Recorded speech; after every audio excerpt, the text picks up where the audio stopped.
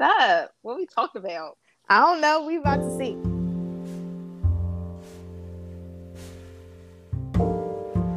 Welcome to Pursuing Call, a place where we explore what God is up to in our lives so that we can participate in God's mission for the world.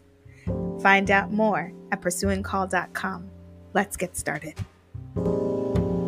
Hello, all. It's your host, Tamara Plummer. Welcome to this week's episode with my colleague and friend, Nordia Bennett, fellow Union Theological Seminary in New York City graduate. I'm very excited to have this conversation with Nordia. A couple of things before we get started. First of all, what I learned when recording with Nordia this week, I learned that when your friends are sending you text messages, it cuts out the audio when you're recording online. So every time I got a notification, it got cut out. I've tried to edit the conversation so that it still makes sense, even for the parts that got a little bit cut off. So first of all, apologies to Nordia because her brilliance got cut a couple times, but her brilliance is still very present in this conversation. It was just an honor and a pleasure. So I apologize for the technical difficulties, but I think I resolved them as best as could be with my knowledge and capacity at the time. We were recording in New York City in our apartments. You might even be able to hear the radiator going off right now. That means that you're going to hear some background noise. You're going to hear some sounds like sirens going off, etc. And so just be aware of that. So Nordia has a skin condition called hidradenitis suppurativa. You'll hear her mention skin condition, but again, with the technical difficulty, it gets cut off. If you want to know more about this condition, I would encourage you to follow Nordia on her Instagram. She has very honest and open conversations about the process of dealing with that skin condition. You can follow Nordia at I am Nords, IAMNORDS, and that's where you'll find out more information about many, many things. The only other thing I wanted to cover before we get started with Nordia, this is going to be an episode where I did not edit or cut out curse words at all. We had a very sister girl conversation. And so if cuss words are not your thing, or if you listen to this podcast in front of children, it's going to have cuss words, a good bit of them. And you'll see why, because a part of what we talk about is this idea that God and the divine lives in all things. And that if we're talking about the erotic, it's not just about the clean and the pretty, it's about all of it. And so I thought that in honor of all of us showing up in our full authentic selves is that we cuss. And so it's going to have some cussing and it's going to have some good theology. The only other thing is if you're not Christian or if you're not familiar with the language, we talk a lot about incarnation and the incarnation of Christ in our being. Incarnation is the word that one uses to point to a core Christian principle that God became flesh. So that's when the divine manifests the divine self in human form or in the world. That is an incarnation. So in all beings and all creation, that is the word made flesh. God made flesh, God made real, made present in this world, not kind of living in some other plane. That is incarnational.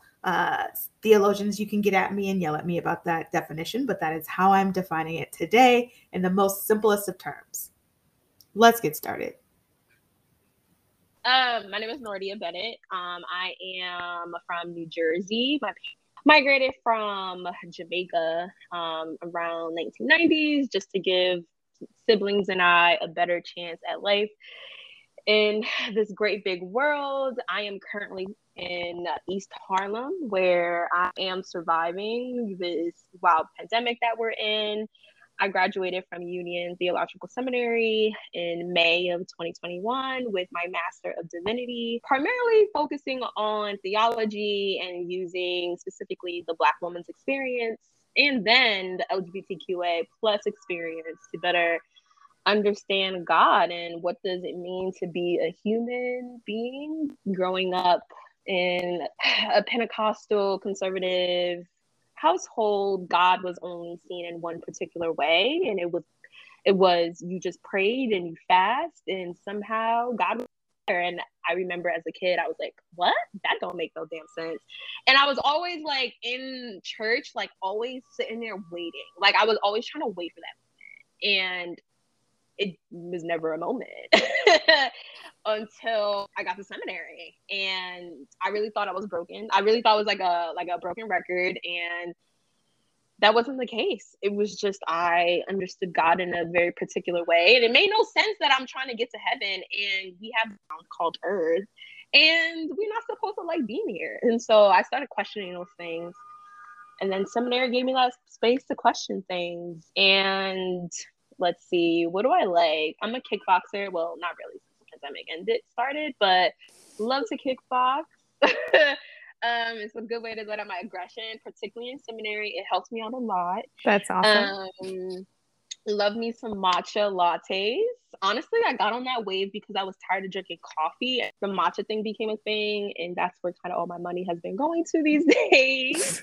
And I love a good Netflix show. I love binging, which is crazy.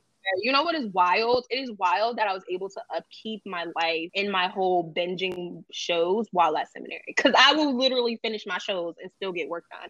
It was always a thing. But that is me in a nutshell. Okay, can we go back to kickboxing and Yeah. matcha lattes? Also, because it feels like a big part of the partly why we're talking is about your work around the erotic and self-care, which is a lot about embodiment and the shift that you have made into this kind of more embodied understanding of God in this place, in this world, not just about trying to get to the next world. Can Right. you talk a little bit more about that journey? How did you get to this place of an embodied theology? And then we'll. Oh, that's so long. But I think it's Sorry. really complicated. It really is. But I think honestly, I really think it all started in 2018 when I cut my hair off. And in that particular moment, I was working at a nonprofit and I was really unhappy. And I recently graduated from Denison University. And I was trying to understand what was happening to me. I followed all the rules, Tamara. Like, I graduated with a job in hand when I crossed the stage. I was able to live with my parents for the duration. I was able to really just do whatever I wanted, but I still was unhappy. And I remember the first time I told friends that I wanted to cut my hair off. People were like, "Oh, what are you talking about? That is totally not you." And I was like, "Why? Like, it will look good on me." They were like, "What if you don't like it?" And I'm like, "But I can get a wig or it'll grow back." And so I remember a day I was crying in the car, and I was like, "God, please help me. Please, I need something. I want to be authentic. I want to be me." And I said those words. And then that Friday, because I prayed on the Monday, that Friday, I went to a random barber that was an hour away from my family's home in Jersey. And I cut my hair off. And that moment I felt so free. I felt the most pretty. Like I felt like me. Like it really was a moment, was like, wow, I can understand how the creator made me in that moment. It was like with that intention of me just doing whatever the fuck I wanted to do, but honoring that and like honoring what I wanted. And ever since I did that cut, everything was like a whole transformation. And oddly enough, that was the beginning of me like just unraveling my queerness in that time moment too. But the embodiment then became another shift when I wrote about it in my thesis at Union. And so took a class with Dr. Corvallis, and we were talking about sacraments and globalization. And I remember one of his assignments, he said, just meditate with the plants. Yes, yes. He said meditate with it. And I meditated on my bed, so weird, so uncomfortable with a cantaloupe. I meditated with this cantaloupe, like, okay, you want me to do this assignment, so now what? And so in that moment in that class, I feel like that was such an eye opener when I was like, wait, but my whole life is God. Like it was like a whole thing, and I was like, but the Eucharist, interesting. The Eucharist is a symbol for something beyond itself. And I was like, symbol beyond itself is me. And I'm trying to be transformed on that Sunday when I take the Eucharist. And so I remember when I get my hair cut every single other week or whenever I get my hair done, I remembered like how good I get my hair cut. And I was like, God is in this place because I met God in the barbershop. And I met God because I was able to make choices that I wanted to make. I made choices that honored my desires, my deepest knowing. And I remember even when I like think of things and I say, wow, I want to do this. And then I tell someone and they like, they talk me out of it. And then months go by and I'm restless. And I'm like, I'm upset and I'm pissed.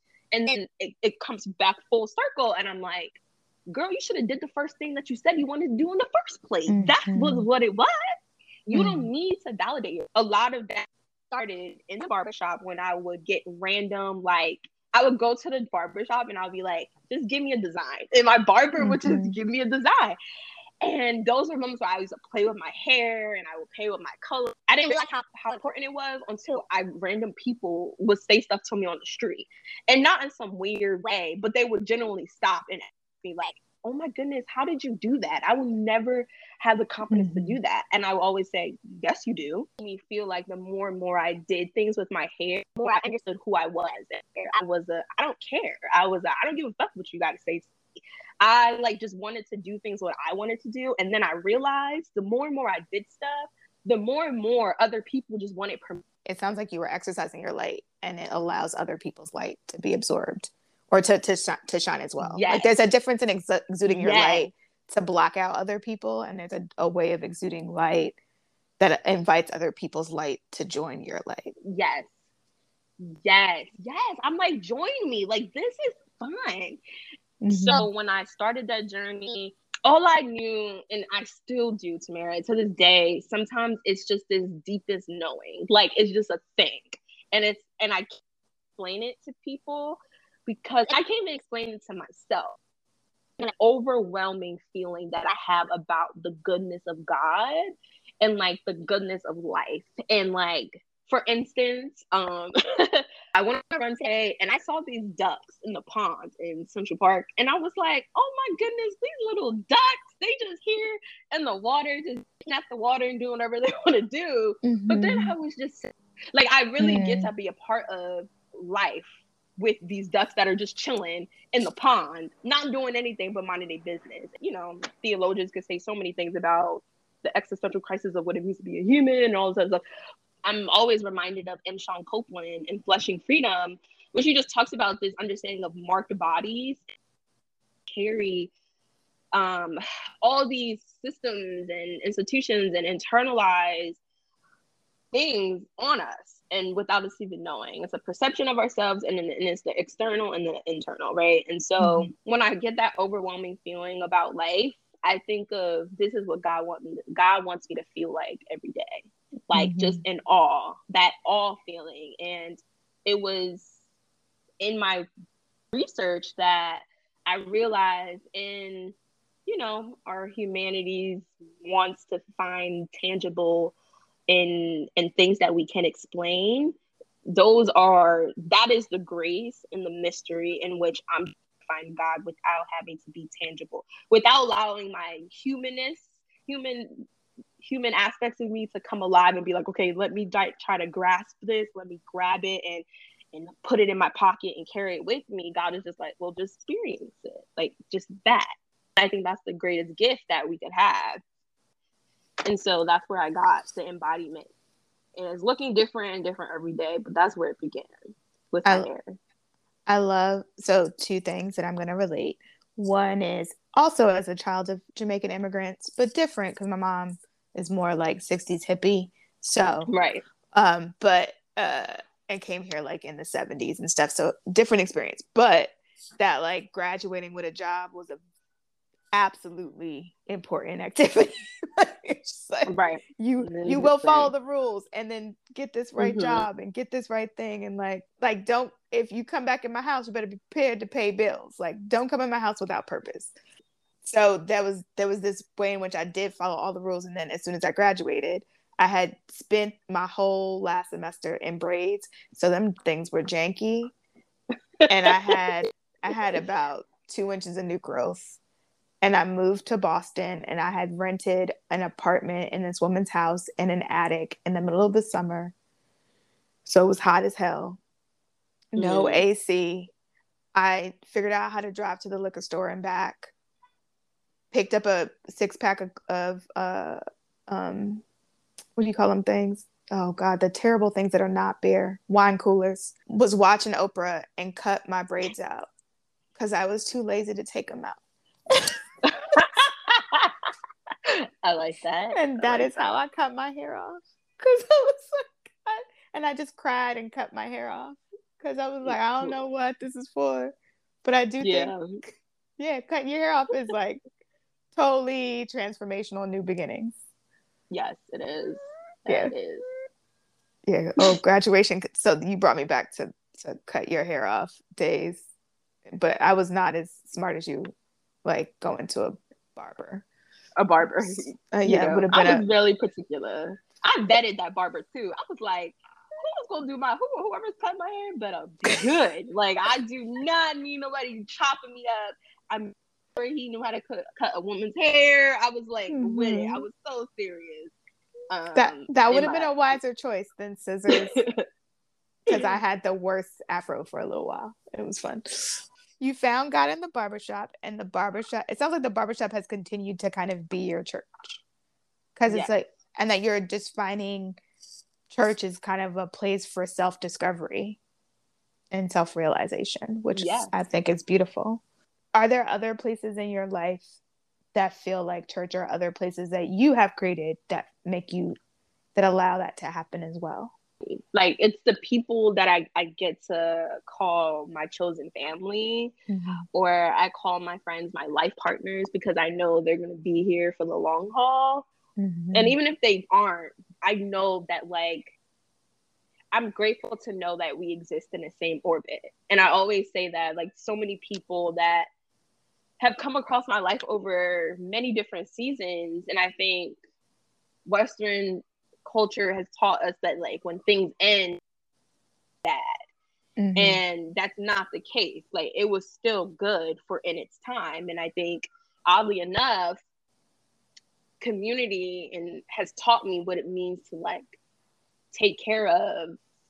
I had lunch with a fellow union student, and they're still there. And, when it was time for coffee or lunch that we had, she was like, oh no, I'm going to pay for it because this is my, like, tithe. This is how I tithe. I don't tithe to the church anymore. I tithe when I go out with people, and I'm in community with people. And I thought that was the most profound thing, because I come from a household where, if you want God to do something, you sow a seed. And that's how God is able to transform, right?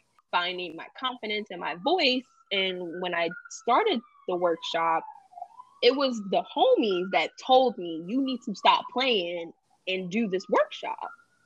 It was the homies that helped build me up with, providing resources, with people that do graphic design are the homies, people that are public speaking consultants that are homies that give me sessions for a discount. They're helping me and walking with me, and to me, when you see God move, it's not just the miracle signs and wonders, but it's the people. Like, when I think of God and we think of, like, Jesus, God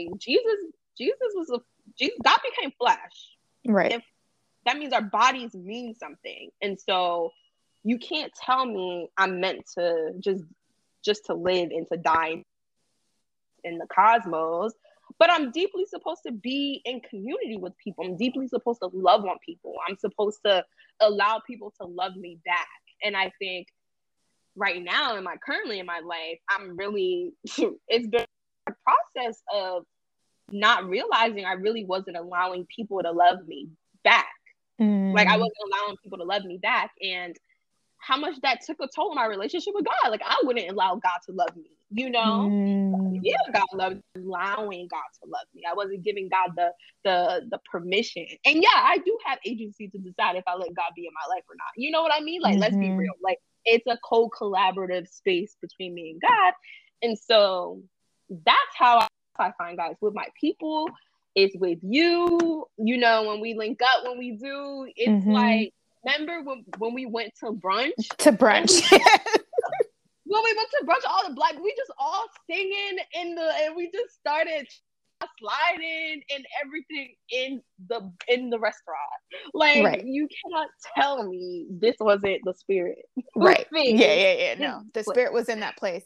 A room full of people at Sunday happy hour brunch times, singing "Weak," which Questlove calls the Black People National Anthem, for real. Listen, it was like we was in there literally just looking like as if we knew each other, like we knew each other, like we met each other, you know. And so when I see those things happen, I'm like, yo, there's so much here, like here on this earth. And I call this place a playground. It's because it really is.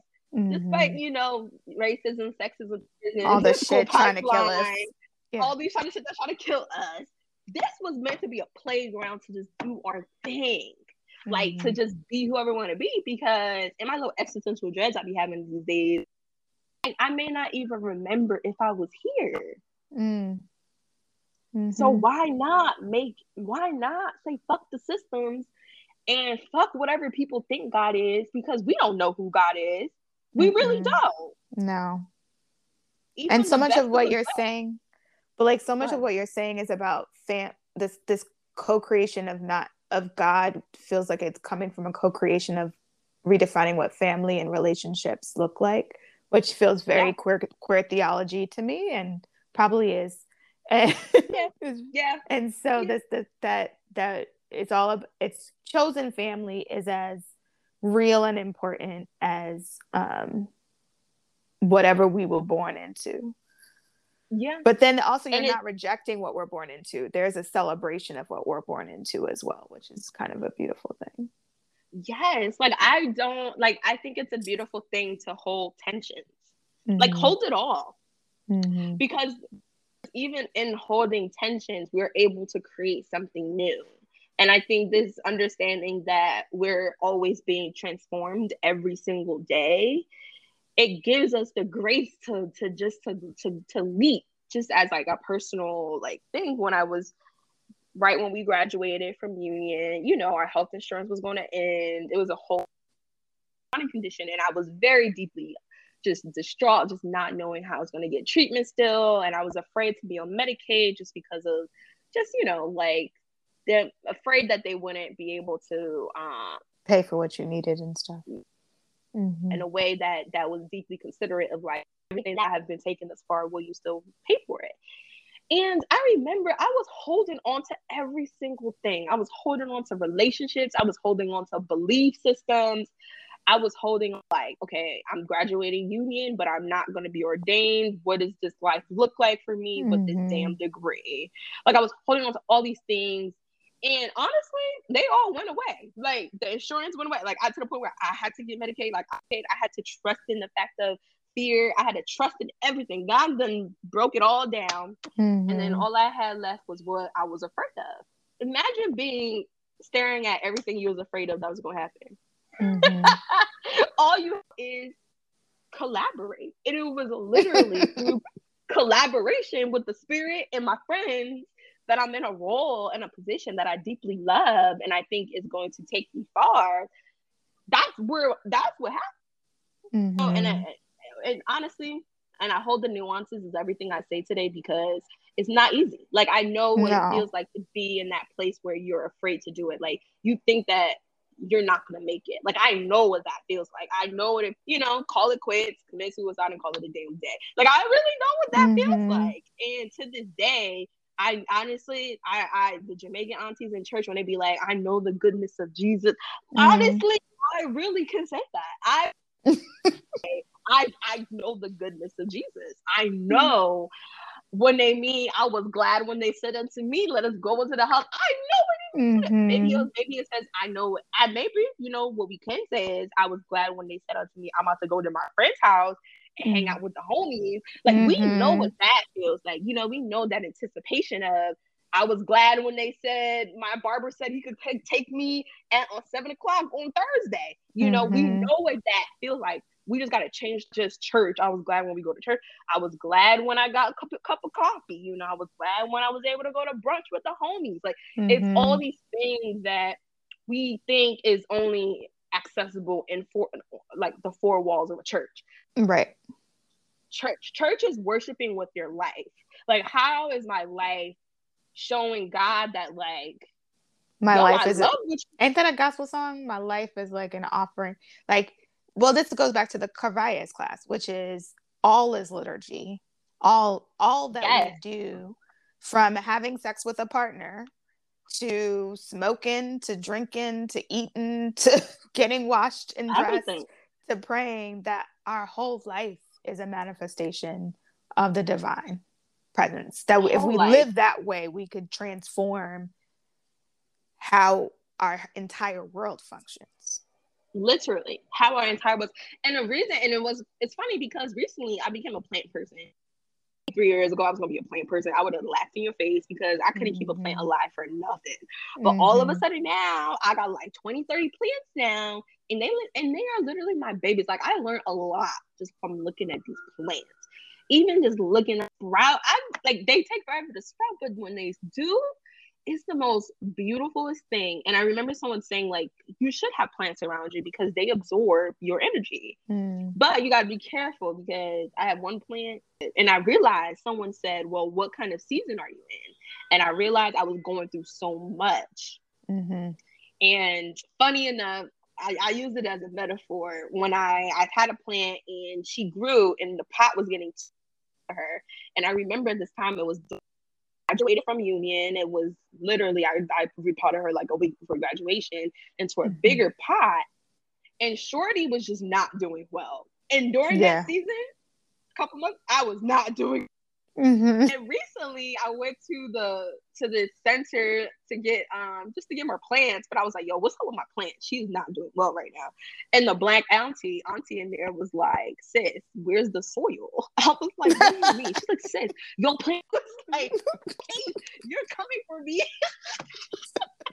She came for my whole life.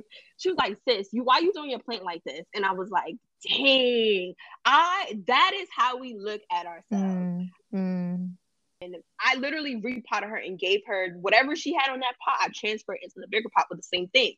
That is literally my life right now. Everything that I had in that old pot is not working for the new pot.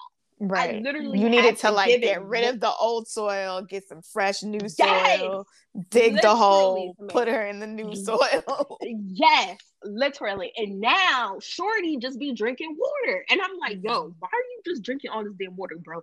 And I realized Shorty is in a whole new environment with your cup.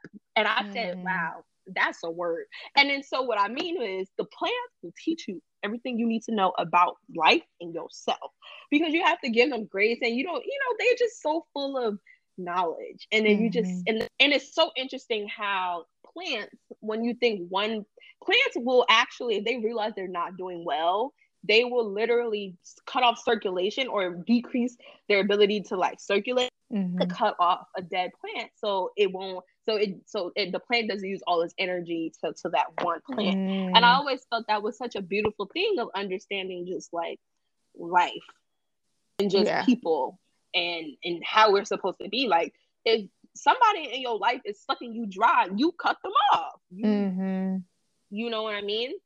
Yeah, so, it's making me think of this plant. I too have been trying to become a green thumb. My mom is very much a green thumb, and I have never been. But I kept 2 plants alive all pandemic. Felt very proud of myself. And so I started. That's what I got. Yeah, I bought new plants. I realized succulents are not my thing. I've killed every single one I bought. Wait, you actually killed succulents though?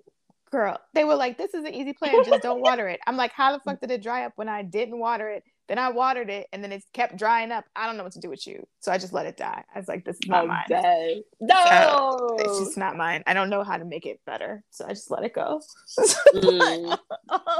But yeah, there's a couple plants where I'm like, how much light do you need? Because sometimes they kind of like the darkness, and I realize in myself, I kind of like the darkness sometimes too. Yeah. My friends will be like, Tamara, you need to just have joy and happiness. And I'm like, I just want to go be depressed in the corner for a little while. Leave me alone. And then come back. And then come back. And then I will find the light. So you can see the bends of the plant where it like retreats from the light, comes back to the light, retreats. Yes. Literally, yes. It's so good. I love it all. I love that Dr. Claudio Carvalles had such a large impact on you. Because my memory of that class, I remember he said, we was talking about the Eucharist, and he was saying, when you lift the bread, you say, like, thank you, God, for this bread and for the farmer. And we repent of the fact that we did not pay the farm laborer appropriate wages and all this stuff. And I was like, yeah, that sounds perfect. And people were like, this is blowing my mind. And I was like, wait, is this not how liturgy was conceived? Should have been conceived? Because I'm feeling... it should have been conceived that way. But people were like, no, I didn't even think of... I was like, oh, so this is... I was so confused by the idea that it was a new concept, that when we are praying the liturgy, we are praying it in relationship with all that are in that place, but everyone who is outside of that place. And that was like a moment where I realized like I got raised different. And so apparently my mom was not teaching the same catechesis that everybody else was being taught in that household. So thanks, Jennifer Carroll, for raising me. Question, I want to go back to the workshop, because the workshop was reimagining the erotic and self-care. Yes.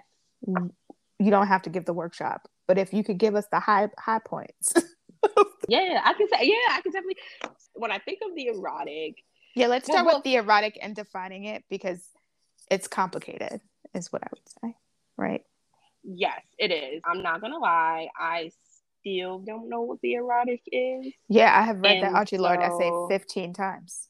Mm-hmm. It's a mind fuck. So basically, I'm just gonna read you what the erotic is. This is what Audre Lorde says about the erotic itself. So what she says is,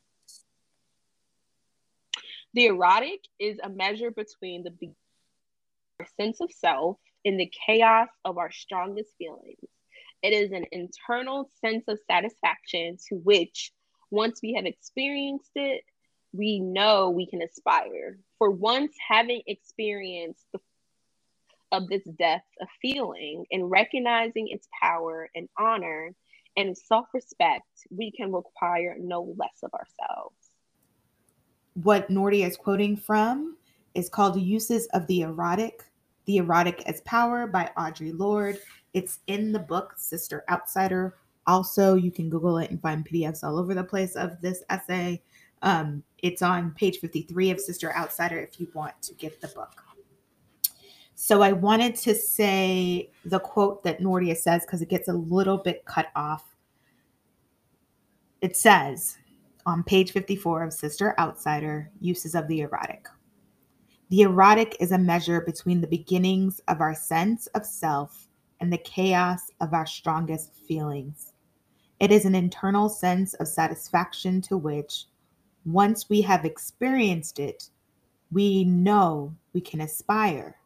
For having experienced the fullness of this depth of feeling and recognizing its power in honor and self-respect, we can require no less of ourselves. Just an additional quote from the Uses of the Erotic that I think are important for the conversation. The erotic is a resource within each of us that lies in a deeply female and spiritual plane, firmly rooted in the power of our unexpressed or unrecognized feeling. The reason why I got to the erotic and self-care was because I would burn myself out so greatly. And I would I would burn myself out, and I would apply to jobs that I could get just because I knew who I was and I was overqualified for it. So I know I was going to get it. And I would always operate from this place of lack. And I would always operate from this, I need to survive and I need money to pay my bills so I can live my bougie life to be well. Praying certain prayers. I kept praying that, like, God, please allow me to expand and come from a place of abundance, to know that abundance flows above me, below me, around me.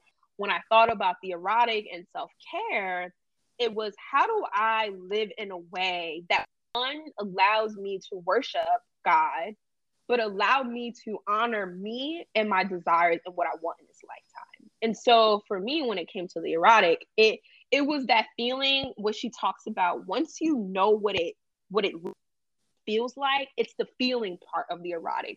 Then you require no less of yourself. And when I started maneuvering in a particular way, I realized that I've always maneuvered from a place of the erotic. I've always maneuvered in a way where I said no and yes.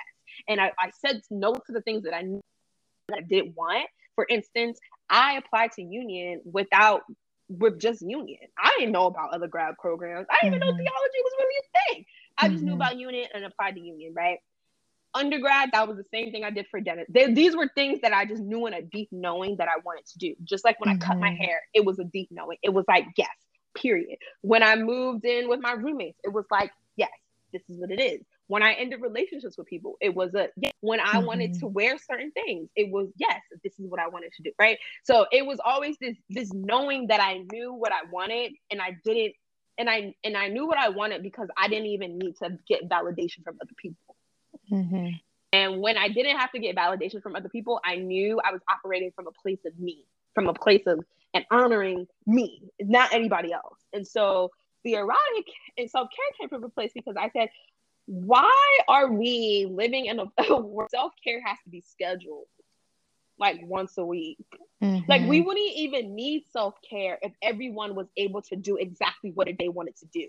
Like, there's always that TikTok going on. It's like, oh my God, I never dream of labor.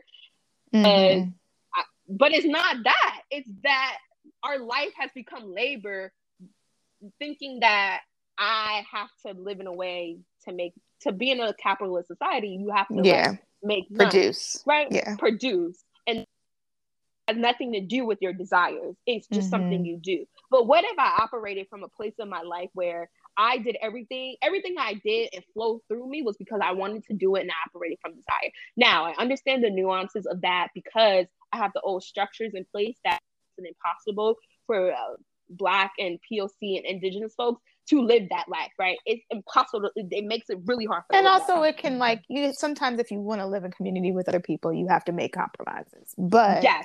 And it's like, why do I have to sacrifice something? Why can't I just? And so that's what self-care came into. I was like, well, what if my life was a being and versus self-care was a doing? So you're telling me I have to do something to be versus just saying, why can't I just be in order to be? And then I wouldn't even need self-care. You know what I mean? Like, the things that are a necessity we are told that we have to earn them. There's luxury, like luxury and going on vacation. Like, we should be able to just go chill with the homies because we want to chill with the homies. Right. Like, those things just don't, it didn't feel good. And so that's where the erotic and self-care came in, because I wanted to decolonize this like understanding of self-care and where it comes from, because it comes from a place of productivity. But what if when we choose ourselves in a particular way that allows us to honor us and whatever we want, that we're able to navigate and allow that to come into fruition in a way that is not a burden, but it's actually from a place of fun, that I'm going to wake up and enjoy waking up and excited for the day to come, you know, versus me, like, back in the day, I would wake up crying already. Like, sis, I just went to sleep for 8 hours. Why am I waking up crying? I should like be excited fell asleep for the day. and fell asleep crying. Yes, like, was I like just not happy sleeping? And so, and I realized that I see the difference. Like, I can tell the difference now. When I wake up, I'm ready to get up. I'm like, all right, God, what's up with the day? I'm excited to see the beauty of the day. The deepest parts of ourselves are masked with purity culture. It's masked with these things that society told us that we needed. Like, we need to have a romantic partner to be whole. No, boo. We're masked. I would like more people to be whole before they decide to date me. That would actually be helpful. It would be very helpful, actually. I would like to be able to come to you whole. Exactly. And so, and it's like, this erotic is like, it's the sensuality. It's not the sexuality for me. It's the sensuality. It's like this flowing. It's like this dancing that you're dancing in the world. Like, you're dancing down the street and you're humming and you're like, wow, hi y'all. Or you're just so in awe with everything that is a part of life. Well, it feels like an invitation to recognize the divine presence inside of our beings. Yes, and that already here, already existing. That if we believe particularly for those who identify as Christian, like, we should be easily capable of understanding an incarnation within our beings if we believe in a risen Christ. Like, there's an incarnational spirit in our beings, and that knowing that deep place allows a place of joy, which is different than happiness. That it's I like this idea of living out of that deep knowing in yourself. I think we're about 14 years apart, right? Nordia, you're like 26. Yeah. So, wait, how old are you? I'm 40, girl. I'm old. No, you're not. Yes, I am, ma'am. What? Yeah. I ain't got no kids. That's why I ain't no stress in my life. Oh my goodness. No hetero cis men in my life. I have very, very little stress these days. But only people stressing me out is white people. What was I talking about before I went on my sadness about being single? What? Fucking went away. Deep knowing. Deepest part is knowing. You were talking about this kind of intuitive body knowing, and I feel like I don't know when I lost it. Like, I can't point to the point where I lost it. But I think part of following the rules for me was that it allowed me to there was a little bit of freedom in that time. So in my earliest part in life, I would be like, I think I should walk down this block. And I would just like walk down this block. Like, I know I have to be somewhere at a certain time. There were some boundaries, but I could just kind of like live. And then I walk down the block and I meet somebody who's like, hey, you want a job? Sure, I want a job. And then I was like, get a job. And like, it was just kind of this, there in Harry Potter, there's this juice that they can take, which is like luck. And people, and then Harry is like, I don't know why I need to do this, but I just need to go to this place. And he and everything works out in its order because he's living within this deep knowing of where he should or should not go. And that feels a little bit about what you're talking about. But it also raised up for me this question of the allowing to receive it back. Because there's this, I'm working some stuff out with you right now. It's like, there's the knowing in yourself and then demonstrating it. And then the other piece that you talked about was earlier that I want to get back to is this, how do I allow people to love me back? How do I allow God to love me? And for me, there's something that feels connected between this erotic self-care, being self-care rather than doing self-care, that would allow some space for that allowing others to love me or allowing God to love me. Listen, God, because this has been the task of the last couple weeks, Lord, maybe even this week, is that like I'm still figuring it out. I'm still figuring it out in a way that, and I know I'm figuring it out because I'm getting more and more uncomfortable with things. Like, for instance, what day was it? I think it was one day last week. Yeah, it was like Friday. I had a whole moment. Like, I broke down because I realized some patterns I had with suitors and people that I dated. And I got to a place where I realized since about May, I don't know, probably like 6 dates with 6 different folk. And they didn't turn into anything. Like, they just were dates, and they became just really cool people. And I think I was more upset. I think I was upset on Friday. It was because I was tired of going on dates and nothing happened. You know, like, I've got to a place where it was like, I want to like someone, you know, like, I want to like someone. And I'm like, yo, spirit was good, you know? And I think recently, the more and more I've been more aware of myself is the more and more aware of me when I date. And I date not because of, now I realize I was dating from a place of lack, right? I was dating to fill a void. And I wanted them, it's as if like I chose people that, one, that mimic parts of my parents and patterns that they did, but because, two, I wanted them to love me into loving me. You know, I wanted them to do the work for me so I could miraculously start loving myself. And then now I realize, yo, sis, you're not dating people. You're not allowing yourself to get to that 3rd date or 4th. You don't like them. And now you're okay with cutting that shit off now. Like, I'm okay with, after the 1st date, telling someone, nah, I don't think this is going to work. And recently I did that this week. I told someone again, nah, I don't think this is going to work. And I told someone else again, and they reached out and told me, you know, life in this situation is, and we're just not meeting each other where we need to be right now. And I got sad again because I was like, damn, everybody is just not lining up with me. A part of that is I'm excited because it's sad, right? As well, right? I'm excited and hopeful because I reached the place where I don't take my love life personally, and that deep knowing of knowing I am worthy of a lot of things. But it's now the erotic for me is looking like being okay with it, you know, like I'm telling you, yeah, the erotic thing, but when it's time to make choices because the erotic has activated in you, and now you know you can't accept anything less than, because I know what it feels like to be loved and to allow someone to love me back. I know after the 1st date I need to cut that shit off, because I know this is, many people have said, Nordia, but what if you're just picky, you know, what if just wait, you know, just wait. I'm like, but the spirit done told me that this wasn't it, so why am I going on a 2nd date? And I've done that. I've gone on a 2nd date trying to prove something, but they felt it too. So I'm like, bitch, why you do that in the first place? So I think now I'm realizing the influence of the erotic in my life. Yeah. It's an inconvenience. Yeah.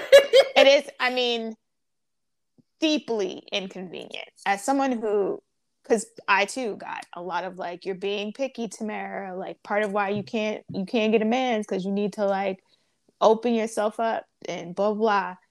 And what I have learned about myself in dating is, if I do relax my standards, if I do transform myself into what I think is going to attract that other person, but it's not genuinely who I am on the inside, we gonna have a fight anyway. Right. And so what happens is I end up in 3-month-long relationships with people. Because you should have never been in it in the first place. Right. What I should have done after our first conversation was like, wow, you're really fun to be around. If you want to develop a friendship, I have all the space for that. I think actually we would enjoy having drinks together. But that sounds like about as much as we're going to be able to do. Yeah. Yeah. And it's just so it's so frustrating. It's very frustrating. With the spirit, because it's like, spirit, I know what you're doing, and then it's also like, but I know there's folk out there for me, so I need to sit down, right, and let me like allow the erotic to take its place in my life, like. But also, it stops us from being open to the people that do a lot. Like, I think I missed out on opportunities because I was so hell bent on some prescribed idea of what the relationship should look like, that I didn't listen to the intuitive when it was saying like, try this other thing that you doesn't necessarily seem like it's right up your alley, but it might feel good. Yeah. And I was like, no. I've done that too. And one thing I've been trying to like hold on to at least is I'm in a place where I'm not going to shoot people down. Mm-hmm. I'm not. But also I'm in a place where if things happen and they unravel, work out, I know it wasn't because of me. Like, you know, I know it's because I didn't try, because I did. But one thing I'm allowing is, and I think that has been the scary part, is it's like once you realize how powerful you are, it's not about knowing you're powerful. It's when you allow that powerfulness to take over and to be the driver in your life, in the driver's seat, it makes decisions a little much harder, because you realize that in this fucking world. You realize how much shit that you allowed to happen in your past. I was like, yo, you let that shit happen back in the past? What? And you know, that's part of me that I have to forgive myself, give myself grace. And I think that's the biggest part of the erotic for me, is when I allow that thing to be the key in my heart, to allow it to officially make the decisions that I want. It's really hard it's really hard know more than you're saying yes to things. And I really don't like that, because I used to say yes a lot, but I used to be unhappy. But now I'm saying no and I'm happy, you know? it's like, well, pick our desires, right? Is your desire telling you, like, you know, you want to be with somebody, you know? Yeah. Partnership, connection, sexuality, all of that is a part of the erotic too. Like, you want to be connected to people. Yeah. It's just saying the presentations, what's given to us right now ain't it. And you're like, but I want it now. And so when you know. And I think the erotic to just do what it needs to do. Like, let the spirit move and sit down. Like, I'm going to just get out the spirit's way. Even though collaboration, like, sit down so I can do what I need to go do for you real quick.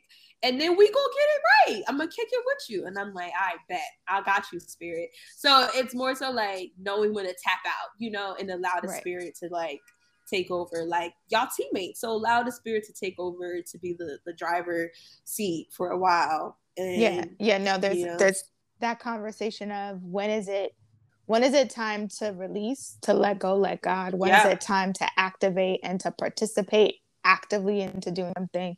When is there some kind of, I think it's like it's a balancing act that we're constantly trying to figure out, is how to sit down somewhere and listen, so that it can be the motivation from which you act out of. Like, the spiritual space is the place that you're being grounded in, so that you can act out of that spiritual space, rather than trying to create the spirit or decide, spirit, I must be partnered today or else you don't exist, which sometimes is my prayer to God. But no, it be like that for me too. It don't. I be like that too. I be like, yo, it's good. But it's funny, because I realized in the last couple of weeks, the spirit been moving. The spirit been just doing whatever it wanted to do, and doors has been opening, and I've been feeling great. Internal happiness. At least I'm getting there. Confidence. We getting there. We're healing through some shit. That's great. But also, it's come to the point in my life where spirit is like, all right, let's sit down. Let's sit.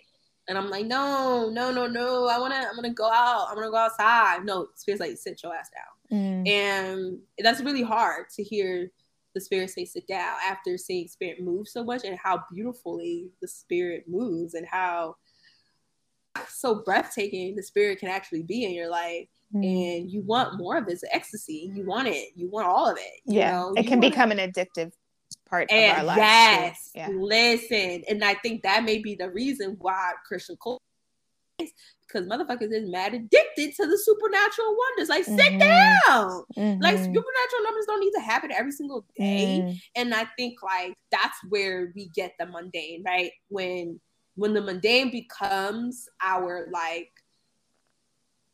godmother, like, that can make so much of a lot of things happier, you know?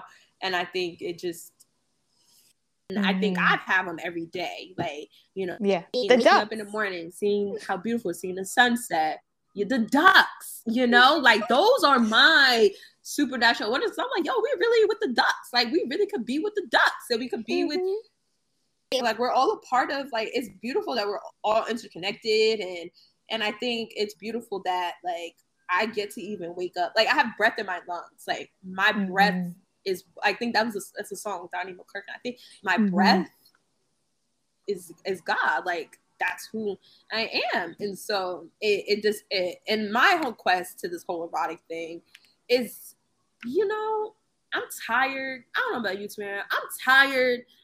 And it makes me sad every day to see how beautiful of a wife that we are given, and it's just shackled by all the shit that we have to go through.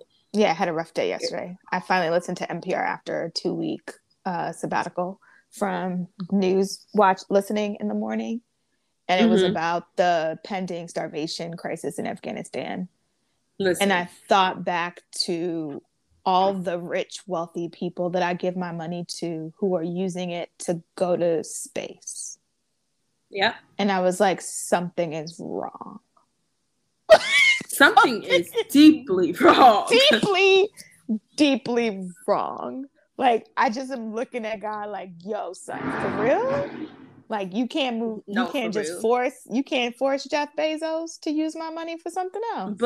But actually, and I'll be like, yo, that ain't right theologically, you know, and do I stop giving my money to Jeff Bezos? I don't know. I remember Dr. Cavallo, so he said again, if when it meant to be a Christian, you would be a Christian. Oh yeah. Absolutely. Like you really wouldn't. Absolutely. You wouldn't. I say this every time. Like, Like, so the PB, who's the presiding bishop of the Episcopal Church, he's the one that gave the big wedding sermon about love that everybody went crazy about. And I'm like, people like, oh, it's just so nice he talks about love. And I was like, if you understood what he was saying, you wouldn't actually like what he was saying. What he is talking about is that deep incarnational, sacrificial, my life is dedicated to like the erotic, to the living out of an incarnational Christ that believes in an equitable world where all of us have access to resources. Equitable, not equal, equitable world where all of us have access to resources and breath and clean air and healthcare and food and water and shelter. Like, you may not have your luxury apartment anymore if you've lived a Christian life. You would possibly give it up and live in a smaller apartment that it also allows you to have clean shelter, but allows like homeless people to also have shelter. So like that's a different kind of love. Y'all are exactly excited. Like, it's like I want to maneuver in the world in a way where I'm dismantling the fact that I have a role that's getting people on microaggressions. Like, my role in the world at this job, at my position, should not exist. I shouldn't be treated. I shouldn't be employed. Exactly. I shouldn't be employed. And for me, the be positions out in the world just to educate you on not to be shitty, that is a problem. That is the problem. That you got to pay people to teach someone else how to not be shitty and how to stand up for other people. What in the world are we living in? Listen, we could go on and on and on and on about everything. But before I let you go, I wanted to allow you to promote anything you want to promote, send people to where you want to send them, anything else you want to say. My Instagram is at I am Nords, Nords, and you can follow me on Facebook, Nordia Bennett, or you can send me an email at nordia.bennett@gmail.com, and that is spelled NORDIABENNETT@gmail.com. And I would love to hear what y'all think. And yeah, like, more stuff is coming out. I'm planning on having a workshop in December, which is really cool. I'm excited. And other than that, you can catch me on the gram and just in life.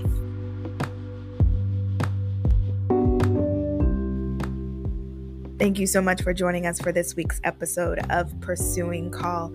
I can't wait to hear about how you are exploring God's voice so that you can participate in God's mission and dream for our world. Send your email and comments to tamara@pursuingcall.com. That's TAMARA@PURSUINGCALL.com. You can also visit pursuingcall.com to learn more about what I'm exploring and envisioning and thinking about. Thank you so much and have a wonderful and beautiful day. Go in peace to love and serve.